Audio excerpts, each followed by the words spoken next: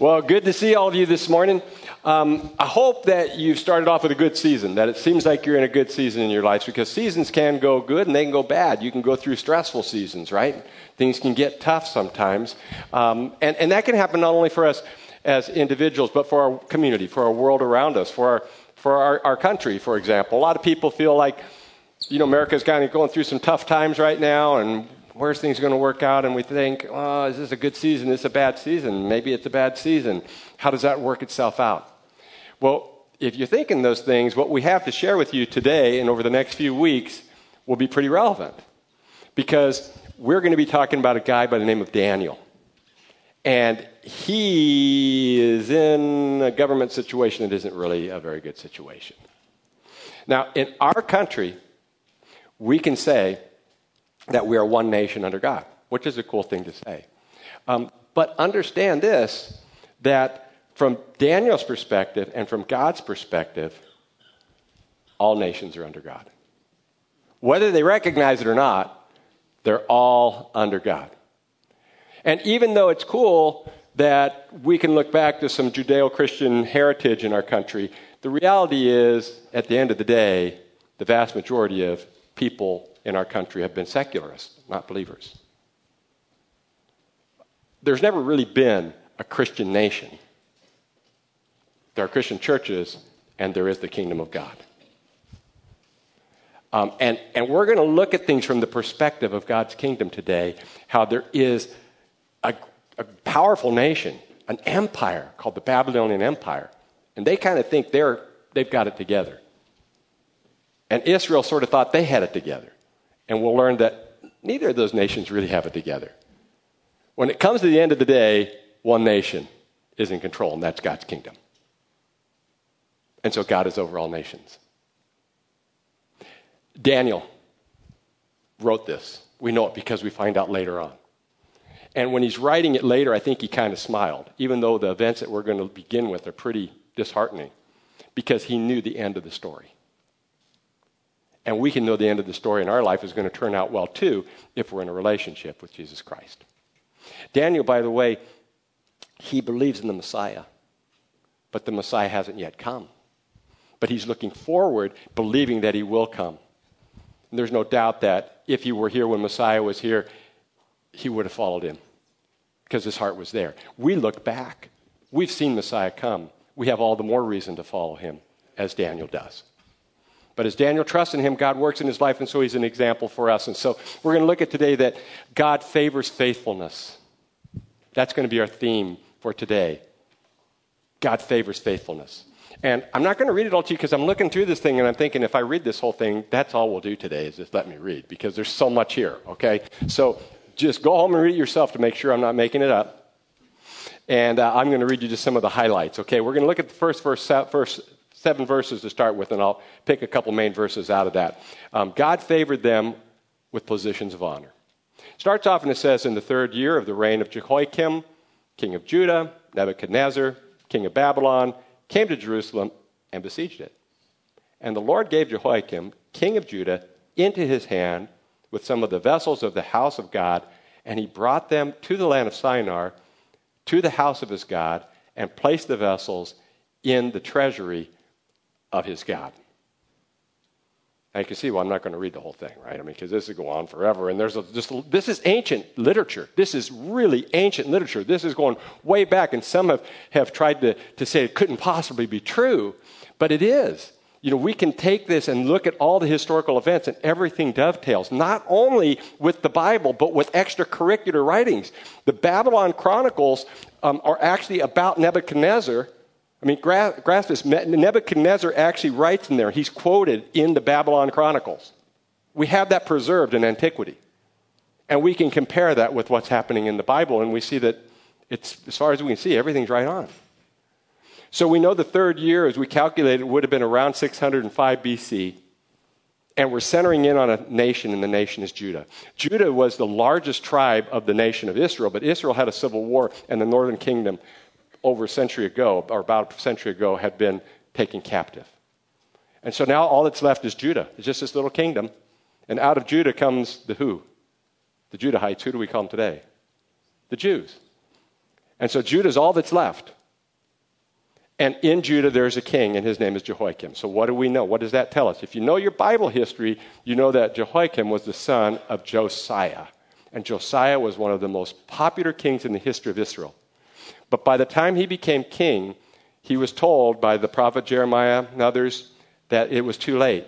Too little, too late. He was trying to reform Israel, but there had been prophecy made back as early as Leviticus chapter 26. And this is why I say it's kind of humbling for us as a nation. We think, well, we have a lot of Christian heritage. God would never let anything bad happen to us. Never let us go through a bad season. But this was God's chosen people.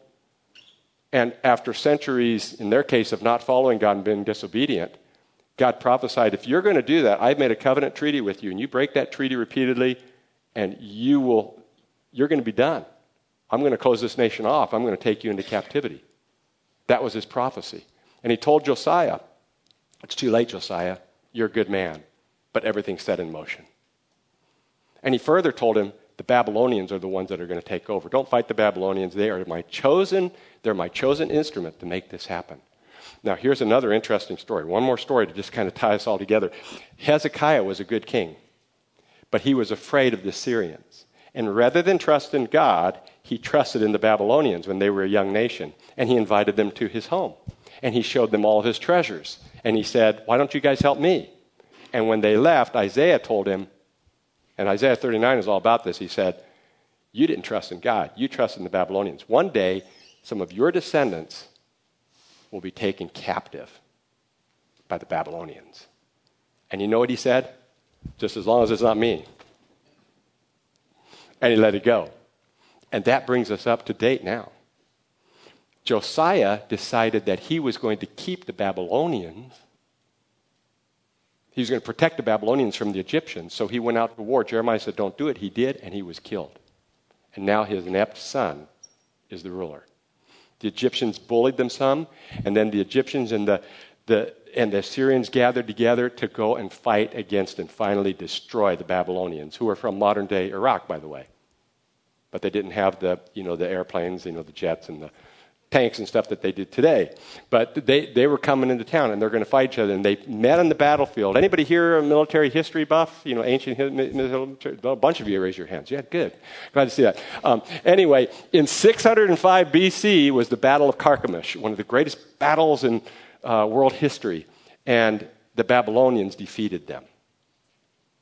And the Babylonians had a new ruler.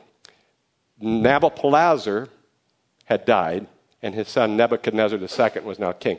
These guys, by the way, by the time they were in kindergarten, they were excellent spellers. And probably a lot of it had to do with their names. I mean, just to write your name, you had to use almost every letter in the alphabet. So Nabopolassar has Nebuchadnezzar. I don't even know what they went for nicknames. It's just unbelievable. But Nebuchadnezzar was brilliant. And we'll see in the next few weeks, he was one of the great rulers, one of the most powerful rulers in history. So it's one of those deals where dad hands it off to son, and son just takes it to a new level. He wins this big battle, and in the Babylon Chronicle, it says that he then went down to basically check out Palestine. He had an excursion in Palestine. That's all it tells us. And that takes us to where we're at here. And the Bible says what happened. He went to Judah, and he decided, I'm not going to destroy you yet. I'll give you a chance. He gave them 3 chances before he would finally destroy them in the year 586 BC. First time he comes to town, and he remembers that his ancestors had found, they'd found all this gold there. So he says, I want to check out the gold. And he finds all these vessels that are very valuable, and he takes them to his home. And right away, Daniel tells us what was really happening. God determined that he did not want all this valuable stuff of his to be destroyed at this time, and he decided that he would have it moved to Babylon for safekeeping for the next 70 years. And he happened to use Nebuchadnezzar as his servant to move it. Do you get that? God was in control of all this. You think of the things that you've accomplished in your life, and we shouldn't get too proud. Because when we stop and think about it, anything that you have ever accomplished for good has come because God has allowed it to and has been involved in using you in the process. He gave you the gifts and abilities like he gave Nebuchadnezzar to do what you did, but he orchestrated all the events. And that's what this passage, one of the main themes of this whole book is, God is in control. We are not. And so God brings Nebuchadnezzar in, and he takes these, and then it goes, we just stopped there in our reading. He takes this stuff with him, but it goes further. He also took some young boys with him, descendants of Hezekiah, people that were related to royalty, maybe not in line to be king, but people that were of the royal family. And he took these young boys with him. The word used is youth. And the word here, the Hebrew word for youth, is not precise. It meant that they were at least under 20. And in most cases, these were young boys. Maybe at the most early teens. So maybe we're going to say maybe early teens. Okay? And he captured them and took them. Why? They were handsome. They were smart and well-schooled. They were the best trained, best minds in Judah. This wasn't uncommon. In the ancient world, you would capture people that had this kind of training and background because this would help you be stronger. You could take them and use them for you, but if you did that, you had to make sure they were on your side. How did you get them on your side? You deprogrammed them, and you did everything you could to erase from their memory the things that they valued, their political, social, religious beliefs.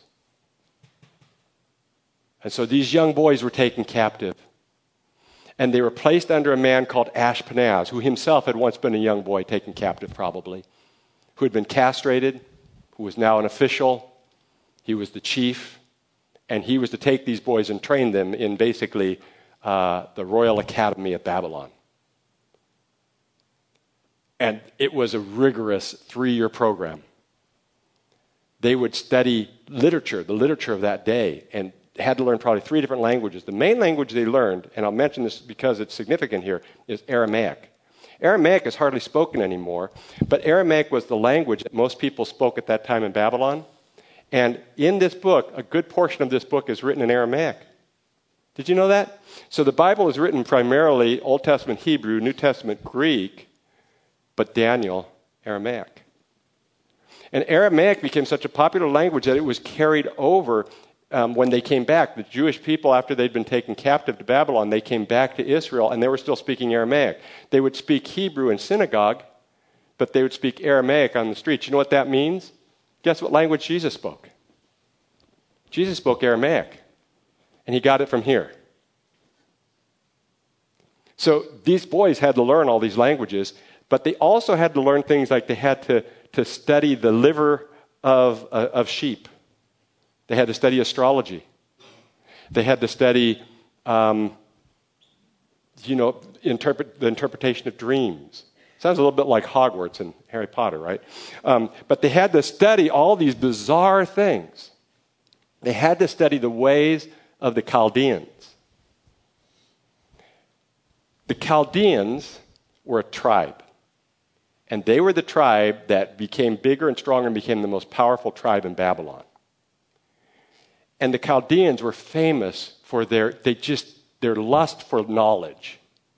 And they were studying it every way they could. And because they didn't know God, they would study all these dark arts. And over a period of time, perhaps some ways unfairly, they became the name Chaldean became synonymous with magician or sorcerer. But really, in their own way, without knowing God, they were just trying to acquire knowledge. And sometimes they were referred to as wise men.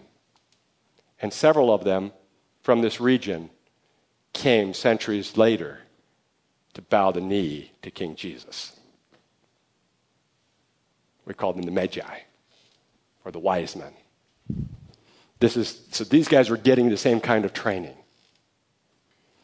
Now, we get the kind of training that they're going through, and then they do this for 3 years, and then they have to go over to the king himself and go through oral exams with the king. Now, this section is concluded with verse 7. I want to read that to you. It says, their names, by the way, it says, and the names And the chief of the eunuchs gave them names. Daniel is the main leader of the four. He called him Belteshazzar. Hananiah he called Shadrach. Mishael he called Meshach. And Azariah he called Abednego. Those are the four guys we're going to deal with. Change their names. Not a big deal. People call me different names sometimes. Sometimes I don't like them, sometimes I don't mind. But it was a big deal because it was part of the deprogramming process. In that ancient world, you were named after the God of your homeland. So Daniel's name meant God, or Yahweh, the covenant God of the universe, is my judge. And now he's changed his name so it fits their gods. It was a way to bring them down and deprogram them. It was a way to dehumanize them. And here's something that is very disturbing, but probably true. The ancient rabbis who studied this passage and the ancient Christians that studied this passage are really basically in full agreement that these boys were all castrated. They were made eunuchs. And that's why Daniel never marries and is never said to have any children. How about that for a bad season? And you think you have problems. So one day, these boys are romping around Mount Zion, up in Jerusalem, and they're playing with their friends, and they're playing games, and they're going to school, and they're learning things, and they're eating the best food at the table, and they're wearing these comfortable robes, and they're sleeping on this comfortable bed. And the next thing you know, their beloved grandfather, uncle, or whatever he was to them, Josiah, is dead. And the whole world seems to fall apart. And then in comes the Babylonians with their armor and their swords, and they capture them and they shackle them and they march them for weeks until their clothes are tattered and their knees are bloodied, and they take them to this new place. And they say, we're going to make you somebody different. And they start this process of deprogramming. Pretty heavy stuff.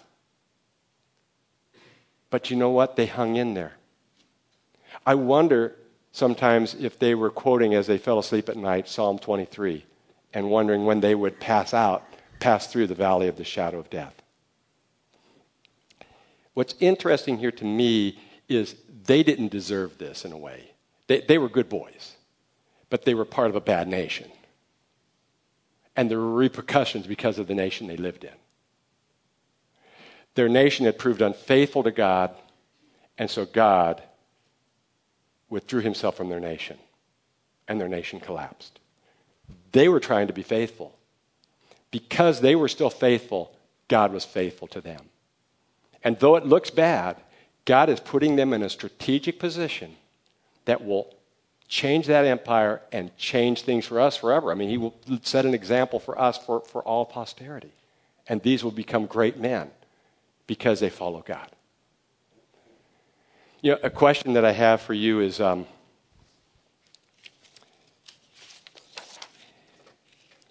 do you hang in there in hard times? Yeah, I mean, it could be anything that happens to you. I mean, we don't have it as bad as these guys, but people have chronic health problems and relationship problems, divorce, loss of a loved one. We have problems in our government, right? The government isn't taking care of our water rights, and we're not affording school or not getting proper insurance, and all these different problems we have. Pretty minor compared to some of the things we're talking about here, but we have problems. How do we get through those things? How do we get through times when it just seems like it's dark and the clouds are not going to lift?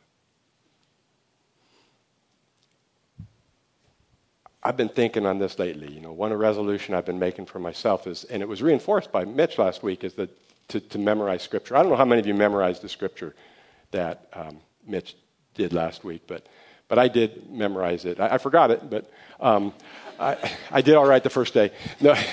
No, but I've been memorizing Scripture more. And I'll tell you one of the ones that, and I didn't give this to you to put up, Mitch, because I just thought about this morning, just kind of on last minute, because I've been memorizing it on my own. I thought, why don't you talk about what you've been doing, dummy?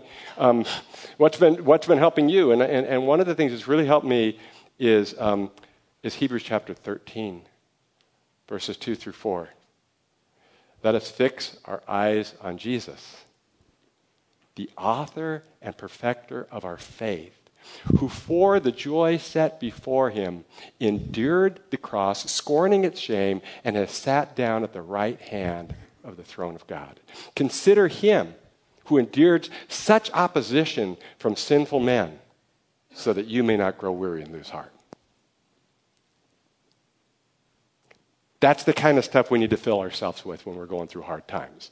And you can't wait for the hard times to come, because then you're starting from zero. It's good to have them already here. To start thinking about when you go through hard times that nobody's gone through more hard times than Jesus. To be the God of the universe and die on the cross in shame. Sometimes I think about that when I'm sick and I'm sniffling because I've got a cold. I think, Lord, this is nothing. You've been through it. Why am I complaining? And I fix my eyes on him, and then I think about what it's going to be when I get to heaven. Paul said this. This is one of the things that helped Paul. Another thing that helped Paul, I think, getting through those difficult times.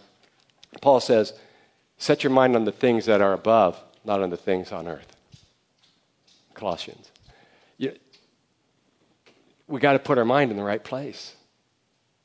And God's going to get us through if we keep our focus on him and on Jesus and think about what he did and allow him to give us the strength to overcome the crisis that we're in. This isn't prosperity gospel. It's not like everything just goes away. Life can be tough, but God can bring victory out of tough times if we trust in him, and we can have peace and victory.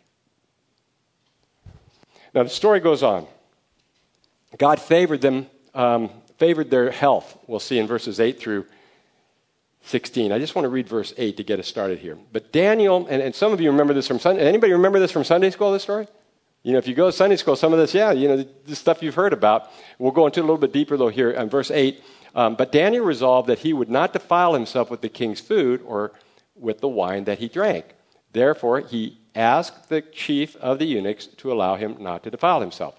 One of the things I failed to mention earlier, and on purpose because it really ties in more here, is that one of the benefits that these guys had is the thing that would sustain them and give them strength to get through this dark and difficult time was food. It sounds like a good deal to me. If you enjoy food, these guys got good food. Now, maybe they didn't like Babylonian cuisine. I don't know. But apparently it was pretty good. It came from the king's table. And so they had the wine from the king's table. Some of you kids are thinking, yeah, Mom, Dad, what they were having wine. What's that all about? Well, understand that in those days, water could be dangerous. They were on the Euphrates, so it probably wasn't too bad. But it was habitual for most people to drink wine from the time they were young, but it was diluted. It wasn't like full-on wine that was going to intoxicate you. They could make it a little bit heavier for special occasions. But usually for just a drink, it wouldn't have been that dangerous. And so these guys are going to get good food is what it basically comes down to. They're going to get good nutrition to make it through. And yet they say no. And this has raised a lot of questions. On the surface, it seems like the reason they said no is because it wasn't kosher, right? Jewish people, it doesn't meet the Jewish law. But wine was kosher. They could drink wine. So it doesn't seem to be a problem. Also, Hosea and Amos prophesied earlier that when they went into captivity, in preparation for captivity, that they would not always be able to eat kosher food. They had to eat what was before them to survive. Doesn't seem to be that is the reason. So then the natural answer is, well, this food was probably dedicated to idols, and therefore they couldn't eat it. Oh, good, we solved that one. Problem is that they were going to ask to eat vegetables later in lieu of eating this food, and vegetables were also sacrificed to idols. Later on in the book, we'll see that Daniel is eating meat and drinking wine, it appears. So he just did this for a season of time. So now we're all messed up. So what does this mean? One scholar, Tremper Longman III, you got to believe the guy. When a guy has a name like that, you just sort of got to believe him. He just sounds like he's a smart guy.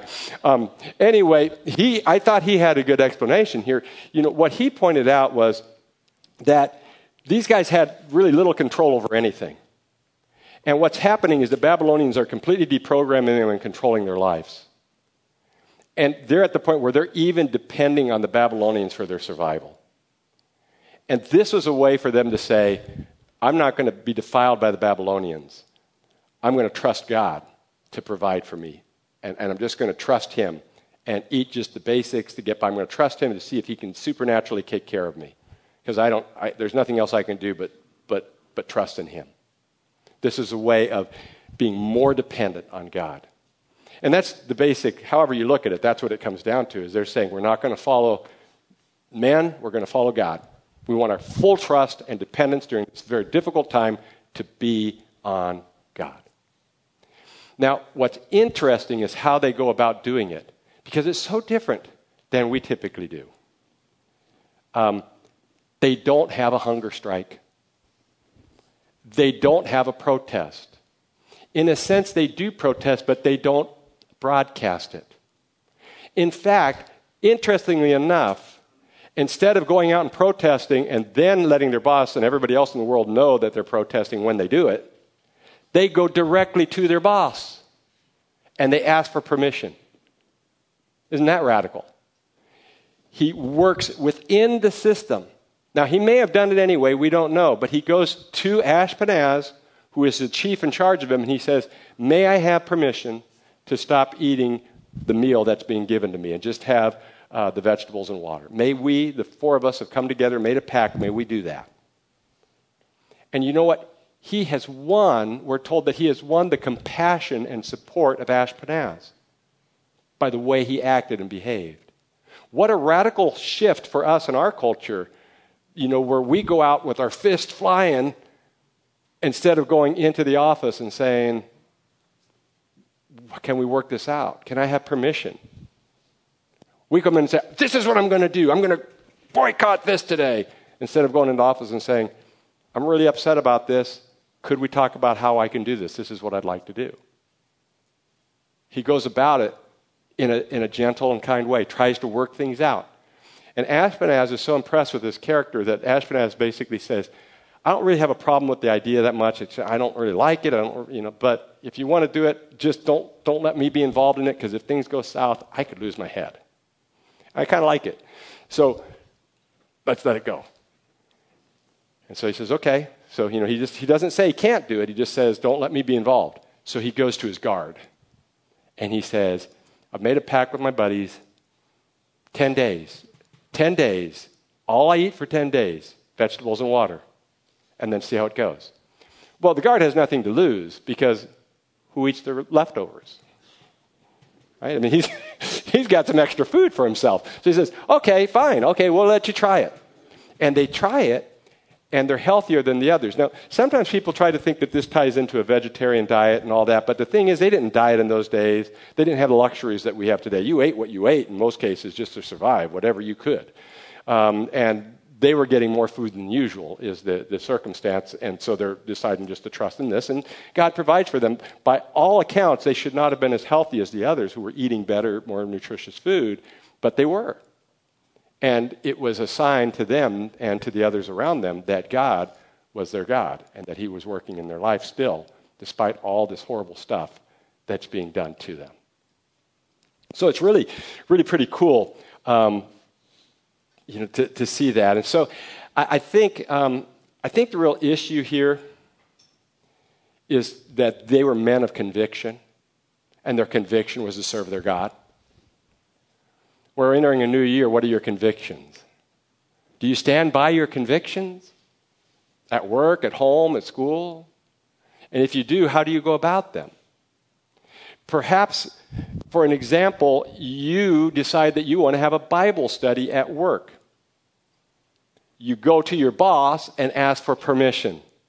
Could you do it before work? Could you do it during the lunch hour?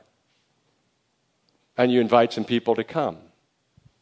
Perhaps you as a husband or wife, we'll say the wife, as a wife, you're convicted. You think, we were talking recently about how we have property, and soon we hope to own that property, and God's doing some neat things, and you think, we haven't been given, the Bible says you should give a tithe, 10% of your giving. That's a lot of your earning. That's a lot of money, but maybe we should trust God with that. Just like Daniel trusted God to provide for him. So we're going to trust God and we're going to give more. So you go to your husband and you say, what do you think? Can we have permission to do this? Can we do this together? And you make that commitment. You don't have to tell everybody. Now you're going to give more. Maybe you decide, I'm not going to date non-Christians. And that's your commitment. And you have others around you that are supporting you. Maybe it is a diet. Maybe you've said, ate a little bit too much over the holidays. Need to cut back a little bit. I'm going to eat less. I'm going to try to buffet my body, make it my slave, get myself healthier for service to God and others. I need to cut back in some area. Maybe I'm going to go extreme. Maybe you got to cut back on your sweets. Man, that's a hard one for me. As soon as I'm done with my Christmas stash, Maybe it's social media. We had a relative we were talking to over the holidays that was telling us about their daughter who's just going through withdrawals because they took away her phone. She just can't function. Just like withdrawals from alcohol or drugs or something, because she's become addicted to it. Maybe you need to cut back in that area in your life. If you do these things, you don't always have to announce them. You don't have to draw attention to yourself. You don't have to put it on social media. You basically pray about it, make a decision before God, get permission from people if there are people you need to, and then I would advise you to get at least one, maybe 3 people around you to make a pact to hold each other accountable, and then you're more likely to do it. That's what Daniel did. The 4 of them got together and said, we're in a tough time, we got to depend on God. This is a very good way to do it. We're not going to eat their food, we're not going to allow them to control us, we're not going to depend on them for our sustenance, we'll depend on God. How can you depend on God more with your personal convictions this new year? And then finally, God favored them above all others. And it's just incredible. These guys did better than everybody. They graduated at the top of their class. And Daniel excelled in the interpretation of dreams. Now, some have been bothered by this, some quite a bit, because when you think about it, they were learning divination. They were learning sorcery. They were learning the dark arts. And that's against what the Bible teaches. That's against what the Old Testament teaches. Does that bother you? It should bother us. They didn't have a whole lot of a choice, but they decided to go with it rather than die, basically. You know what I compare it to? It's starting in high school and into college. In public school, at least, I had teachers that were teaching me things that were not biblical, that were not true, and could not be substantiated. But they taught it as if it was fact. And in order to pass the class, I had to at least regurgitate it on all my tests. I regurgitated it, I passed the class, never used it, and don't believe in it. And I think that's the situation that these guys were in. Now it concludes, the very end of it, we'll read verses 20 through 21. And in every matter of wisdom and understanding about which the king inquired of them, he found them, get this, 10 times better than all the magicians and enchanters, even those that have been doing it for a long time, the veterans that were in all his kingdom. And Daniel was there until the first year of King Cyrus. This is interesting, absolutely fascinating. King Cyrus came around 70 years later. He conquered the Babylonians and set up the Medo-Persian Empire, and then one of the first things he did is he allowed the Jews to go back to Israel, back to Judah and Jerusalem. Do you understand what's happening here? That's 70 years, so he was probably in his 80s. By that time, the people who had originally tried to deprogram him and so forth were dead, and he was still following God. The people, the nation that had captured him, had now been captured. The people who conquered him had now been conquered. And his nation that had been conquered was now being rebuilt. And by the way, Iraq is in existence, but Babylon is gone. The only thing left of Babylon these days that we hear about, at least publicly, is the one with the beach blanket where they have a little, they have the play, right? But Israel, Carrie and I are going to go visit Israel soon. Israel's still there. The kingdom is there now. Isn't that wild? And so we see the irony that God is in control, and he works it all out in the end. Powerful stuff when we see what God does and we look at it from his perspective. Now, when we come into stressful seasons, there is a tendency to either fight or flight, or take flight, right? And sometimes you got to fight. Your family, you're getting mugged and there's fighting going around. You got to protect your family. Sometimes you got to run. Somebody comes in with a gun in a restaurant, get out of there. But most of the time, you can be like Daniel. Remember what Jesus taught. He said in John chapter 17, verse 16, that we are in the world, but not of the world. We can't get away from what we're a part of. So we've got to work with it, and we've got to work within the system. But Jesus said something else that's very intriguing. In Matthew chapter 10, verse 16, he said, "Be shrewd as snakes and innocent as doves, because you're sheep among wolves." And I believe that Daniel demonstrates these two mindsets. He could be very creative and crafty in working around to get God's will done. He worked with people as best as he could. Sometimes you have no choice, but Daniel gives us a great example of somebody who works within his culture to have an impact. Now, how do we adapt ministry to our culture? I'll tell you, sometimes it can be very difficult. And first of all, we need to understand that God is not always telling us exactly how we are to do it, but that he is in control. There's not always right options and wrong options. There are some things that are pretty basic in our culture. Clothing. You can dress like the people of your culture to a degree, but not, you see some of the clothes that's pretty skimpy and so forth. That shouldn't represent us in our relationship with Jesus Christ. You can eat and drink like the people in our culture, but not if you're going to become an alcoholic, not if you're going to, eat to the point of obesity, You see what I'm saying? There's some basic things. You can listen to whatever you want to listen to, but you don't want to fill your mind with stuff on, demonic rap, or something like that. You can have your phones in church, but, make sure you turn them off. I can only pick on this guy because he's one of my good buddies. But whatever it is, you can adapt those things. There are some things that are pretty generic, or just your own choice. Like, we talked about schooling, and I bring this up every once in a while because I really want us to all cheer for each other. We have people that do public school, people who do private school, people who do homeschool. Guess what? Bible doesn't say what you're supposed to do. There are principles that you're supposed to follow. So you need to make sure you're in the right place. But we need to root and pray for each other. God puts us in different places. We have different decisions like that in how we adapt to our culture. There are good reasons for each. Those are tough ones, but you have to make those decisions. I can't make them for you, okay? That's not like black and white, this is what the Bible says. But there are things that the Bible says within our culture. Like killing of babies before they're born. Extreme sexuality and adultery. We see this all the time. Violence in our culture today. Homosexuality. Now, the question is, how do we express our faith and how do we deal with these things within our culture? And that's where it gets difficult, right? And I don't have all the answers to that. In fact, I think one thing that we see from Daniel is you need to be respectful. There may be somebody here today, I already blew it because I offended you. Maybe you are for some of these things. But I don't apologize. That's who we are. But we need to be sensitive in how we express who we are. Let's understand this. This is a key to Daniel, is that God has not called us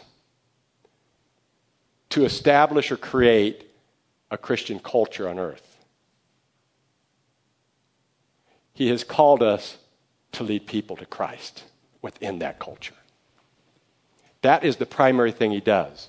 Now, Martin Lloyd-Jones is a great British preacher years ago, and I read a quote by him in the process of this I thought was really intriguing. He said this. He said that we should not expect unbelievers to behave morally or try to make them. We should expect it of fellow believers, but not of unbelievers. He says that there is only one message for unbelievers, and that is repentance. Now, understand what he's saying. He's saying some interesting stuff here. He's saying that unbelievers, we don't expect them to be moral. And we can't necessarily change them. And one of the weaknesses we have in our culture today is that we have had a strong voice. Do you know, I hate to share the news with you, but do you know how Christianity flourishes? when we're persecuted. That's when we're at our strongest. As Paul will say, when we're weakest, we're strongest. When people see that they're beating us up and we still are loving them, that's when people come to know Christ. When we are demanding our Christian rights, that's when people turn against Christ. And that puts us in a really awkward position today because a lot of our rights are being taken away, and yet the more we yell, the more we turn people against Christ. And so we have to strive to build relationship and be good examples. We still can vote against things, you know. We can still take stands. Some of us may be called to the political arena or maybe form of some social justice or protesting. I'm not always a fan of some of the protesting. A lot of times this can mess things up, but it can work sometimes. We need to work that out ourselves, okay? But the main thing is that we can't force this on people. That's not our job. We need to be holding ourselves to a higher standard. We need to hold ourselves to a higher standard as believers. Let me give you an example here. If a pastor, this is very relevant, I think. If a pastor takes advantage sexually of a young youth girl in his youth group, the best thing the church can do is keep it quiet and silence it, because if other people find out, it will hurt the testimony of Jesus Christ. Agree or disagree? Most churches, seems like a lot of churches in the past generation, felt otherwise. And now it's coming out. They should have been the first people to call the cops. You see how we do that? So we hold ourselves to a lower standard, and we hold unbelievers to a higher standard. Doesn't make sense. The greatest thing we can do for unbelievers is lead them into a relationship with the radical, living God of the universe. Have you come into a relationship with Him? When you come into a relationship with Him, He'll take care of the rest from there. Can't make them, but we can tell them about Jesus and see what He will do. Have you come to the point where you admitted that you're a sinner in need of a Savior? You believe Jesus died on the cross and rose from the grave? Have you chosen to follow Christ and put your faith in Him alone? If you have, then, and you want to do that, come and talk to us about that and commit your life to follow Christ. And if you have, I encourage you to tell the other people, we call it sometimes your oikos, the 8 to 15 people in your life that do not know Jesus. And just love them. You can't make them. You don't make anybody come anything. But be a Daniel to them. Love them, despite how they might even treat you. Spend time with them. Encourage them. And be willing to let your light and your light shine before them. We began today by talking about a stressful season, and they're going to come. But if we remain in Christ, if we remain faithful to Him, He will remain faithful to us, even during the darkest and most difficult times. You know, I can guarantee you this. Daniel did not apply for divination school at the Royal Academy of Babylon. But I'm sure glad he got in. Because he had an impact that has come down to us today to help us know how to better live our lives and to be more dependent on our God.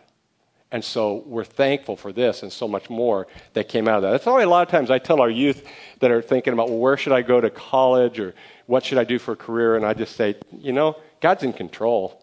Don't make too much of it. He'll get you where you need to be if you just follow Him. Jesus said it best. He said, seek first His kingdom and His righteousness, and all these things will be given to you as well. So seek after God first. He'll take care of the rest. The only thing that brings security to our future is faithfulness to our Heavenly Father. Will you join me in a word of prayer? Father, thank you so much for this example of Daniel. We look forward to more. We're grateful for his life, for his sacrifice, and for his commitment to you. Pray that each of us would either come to know you or commit ourselves more to you as a result this day. In Jesus' name we pray. Amen.